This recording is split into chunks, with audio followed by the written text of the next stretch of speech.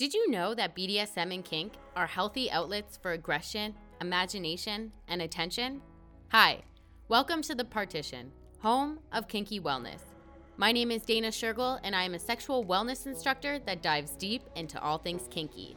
I'm here to show why kinky sexual wellness deserves a rightful spot within the wellness conversation. So let's talk about it. Hey, and welcome back to our regular scheduled programming.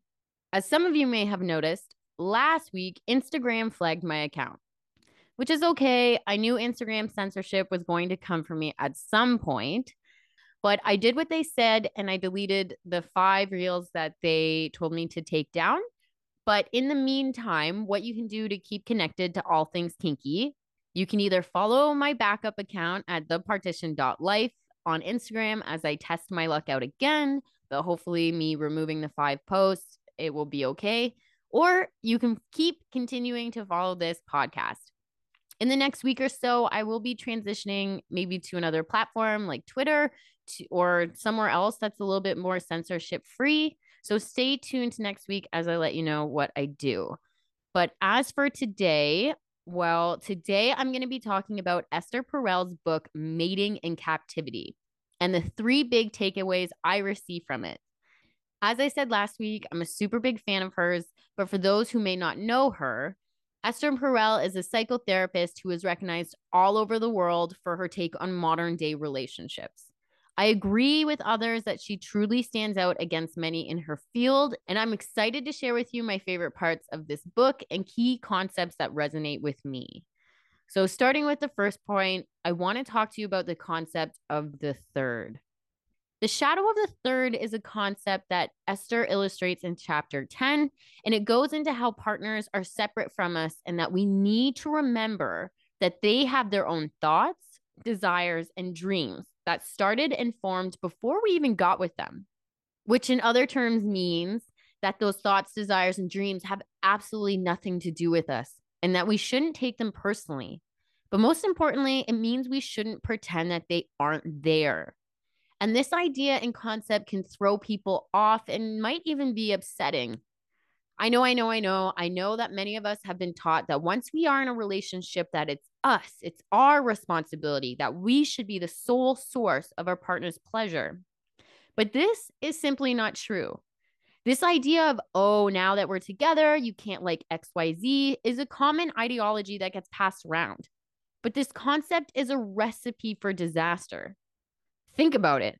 If we can't openly talk about our sexual desires to our partner, then who can we talk to them about? Sure, we have our friends, but at some point or another, we want to feel our desires with the partner we have chosen. And let's be real, if we don't have this open communication with our partners, it just creates a breeding ground for resentment or lying to start forming. Nothing good comes out of not being able to talk to your partner. And as Esther puts it, when partners validate each other's interest, then they will be less inclined to search for it elsewhere. And as I was reading this chapter about the third, I couldn't stop thinking that the third could arguably be about inviting BDSM and kink and overall kinky wellness into your life and relationship. I'll take an example from the book. There was a man who was into blondes, so instead of his partner ignoring his desires that have nothing to do with her, she played into it and would get all dressed up and put on a blonde wig and then would go out and meet somewhere and pretend like they didn't know each other. At one point in the book, it's mentioned that the husband was saying something along the lines of, oh, great, people are going to think I'm having an affair. And the wife's response was something like, that's okay, let them be jealous, which I thought was fucking hilariously awesome because she had such a great attitude towards his wants and needs, which is what we all need to adapt. We need to shift from taking things personally to embracing this sort of stuff in a fun and healthy way. And really, when everyone involved is clear and certain on the rules, boundaries, and limits, when inviting the third, or in my opinion, BDSM and kink activities, that's when couples and people can truly deepen their connections towards each other, let alone themselves. Because as much as we have been led to believe that we should be the sole sexual desires of our partner once we get together, This just isn't how life works. Again, our partners come with desires and wants that have nothing to do with us. And we need to acknowledge and learn to accept this instead of putting our head in the sand. Esther explains that this takes a lot of maturity, which of course it does. Sexual wellness in general takes a high level of maturity. I love her quote about how we can't allow our egos to get in the way of other passions not chosen. Because at the end of the day, your partner chose you. But that shouldn't mean you close the door on their sexual dreams and desires that came before you. The same way that they shouldn't be closing the door on what you would like to do or experiment with. In order to do this, we need to have these mature and sometimes extremely uncomfortable conversations on how to make sure everyone in the relationship is being sexually satisfied as each other evolve and grow. Remember, as Esther mentions, we don't actually own our partners, and they don't actually own us, even if we play with that idea sometimes. And if you or your partner feel like one of those sexual freedoms or interests, or really any sort of freedom or interest, is being taken away or suppressed, our subconscious will still continue to seek for it until it gets it. So you better just play into it with your imagination and their imagination so you guys can act out and experience each other's imaginations, desires, and wants together. And I get it. It's not always the best feeling to hear that your partner is into things that are different from you or things that you can't or don't want or can even offer. But that doesn't mean that they don't love or care about you. Remember, people are allowed to appreciate different looks, beauties, and experiences that have nothing to do with you. That's life. Look at it as an opportunity to try new things. But it's kind of funny because when people are single, it seems that we're all about experimenting and trying new things. It's like we have associated being single with being sexually free. And then somewhere along the way, when people get into a relationship, experimenting just isn't brought up the same or done the same. And what seems to end up happening is people get this really spicy sexual rush at the beginning of the relationship, but then over time it fizzles out. And that's because at the beginning of a new relationship, there is a lot of newness between each person. And that newness itself is incredibly sexy and exciting. But then after a while, when that newness turns into comfortability, our sex life can take a hit and plateau. But I want you to reject this concept that being in a long-term relationship means that your sex life needs to slow down or even take a hit at all. In fact, I believe the exact opposite. I believe that couples can keep that newness alive as long as they keep putting in the work. And in Esther's words, invite the third in. And yes, I said keep putting the work in. Don't think our sex lives don't take work, because they do. And really, I believe that there's a great power in deepening sexual experiences with someone over and over again. Whether that's in a romantic relationship or a power exchange relationship or any type of, consistent partnership. Because when you continue on a sexual path with the same person again and again, you're able to continue to build upon the previous experience. But this takes time, effort, and consistency. Listen, I know most of us have packed schedule between getting groceries, sleeping, working, making dinner, cleaning the house, doing the laundry, picking up the kids, spending time with family and friends. Our busy life squeezes out our sex life first. Or it puts us in a situation where we're just too fucking tired to even do it at all. But still, our kinky sexual wellness is our responsibility. Which brings me to my second point that I agree with Esther on wholeheartedly: the myth of spontaneity. Sex isn't like the movies where two characters just start getting it on randomly and everything just happens to work out perfectly and fit in all the right places on the first try. No, life again is not like that. And with our busy lives, sometimes we can feel very unsexy. And that's even if we have time to think about it at all. So this is why it's seriously so important to schedule sex. Scheduling sex gives back our power to have it. I agree with Esther that great, deep sex needs more than just 10 minutes. Fuck, women can't even get off in that time. Maybe alone, sure. But with another person, 10 minutes is still basically our warm up time. And if we want good, fulfilling sex, then we have to apply effort and a time frame that's more realistic to our needs. So, how do we fix that? Well, like I said, by actually scheduling a block of time to make your sex be the sex you actually want to have. And when your sex life or the experiences you want to have are a conscious thought, you gain the ability to better prepare for it. Within BDSM and kink, we know this as our plan and prep basics, right? I hope you were paying attention to the podcast 2 weeks ago, because when you utilize your plan and prep basics, you can create sex that's tailored to you and your partner, which makes it all that much better and increases the chances of having a more memorable moment. Like, I'm sure I said this 2 weeks ago, but I have never run into anyone who said, yeah, I'm down for boring, forgettable sex. No, I don't think people plan on that. Plus, planning can create anticipation. I've heard examples of this being compared to booking a reservation at a fancy restaurant for a special event. For instance, when you know you're about to go out and do something fun, you start thinking of what you're going to wear and how you're going to do your hair and like little stuff like this because it's supposed to be fun. We shouldn't be looking at scheduling sex like it's a chore.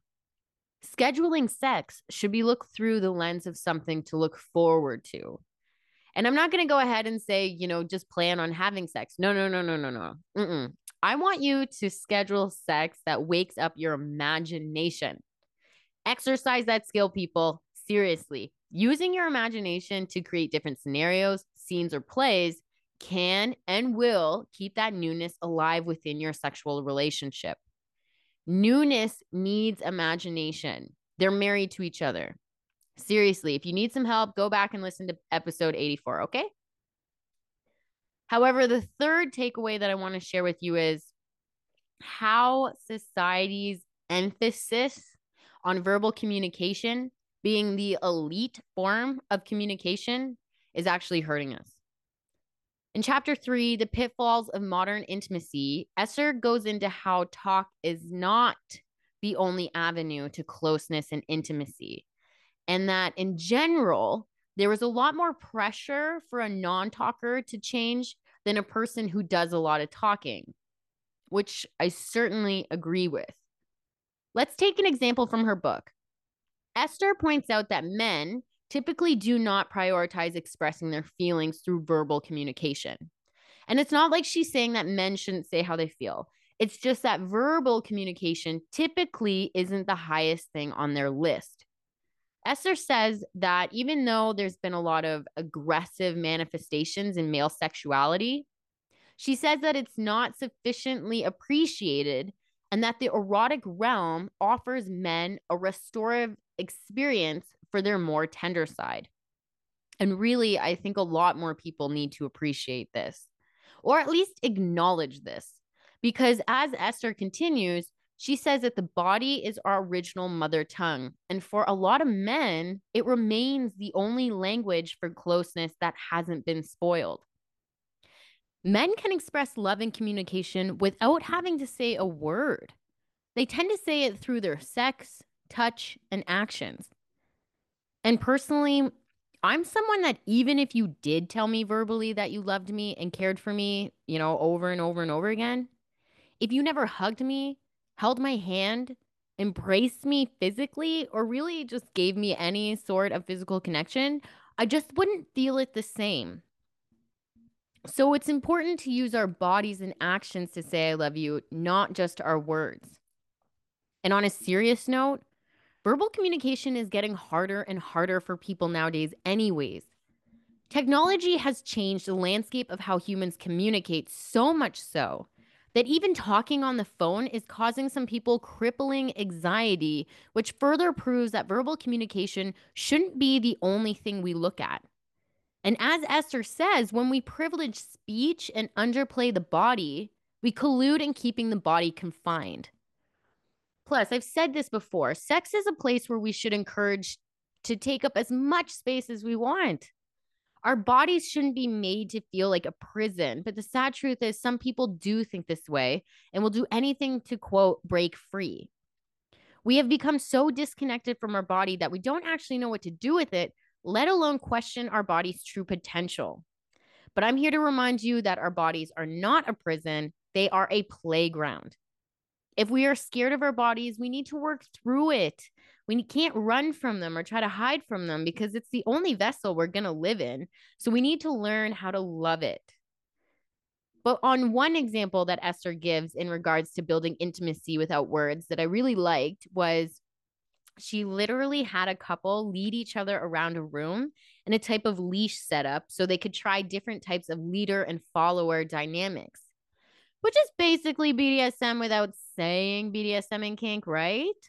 This exercise and experience was to help the couple with passive cooperative resistance, which increases trust and helps regain intimacy without the need for words. Because sometimes words just don't encapsulate everything we want to say. So why should we be pushing away other forms of communication? By influencing so much pressure on talk intimacy, I agree that we have minimized the importance of nonverbal communication, like doing nice things for each other, making attentive gestures, getting gas for the car, picking up the coffee, making a special dinner, and doing actual things like sharing or creating projects together. And I want to emphasize on doing physical things together because watching a show together is fine every once in a while. But if that's all you do, you need to add something different into the mix to keep that, quote, newness there. But overall, I absolutely love this book. And I feel that Esther did a great job of delivering her content and message and gives tremendous insight, which is beneficial for everyone. So I think it would be nice to end this episode with a quote from her, which is nurturing eroticism in the home is an act of open defiance. Again, nurturing eroticism in the home is an act of open defiance. I love it because this is something we all need to do. I totally believe that there are a ton of intertwined indoctrinations going on that try their best to keep our eroticism in hibernation or to get us to believe that we don't have an erotic side to begin with.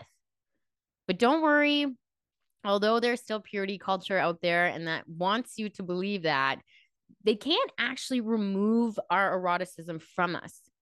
It's built within us. And if we've lost touch, then it's our responsibility to nurture it back in healthy and consenting ways.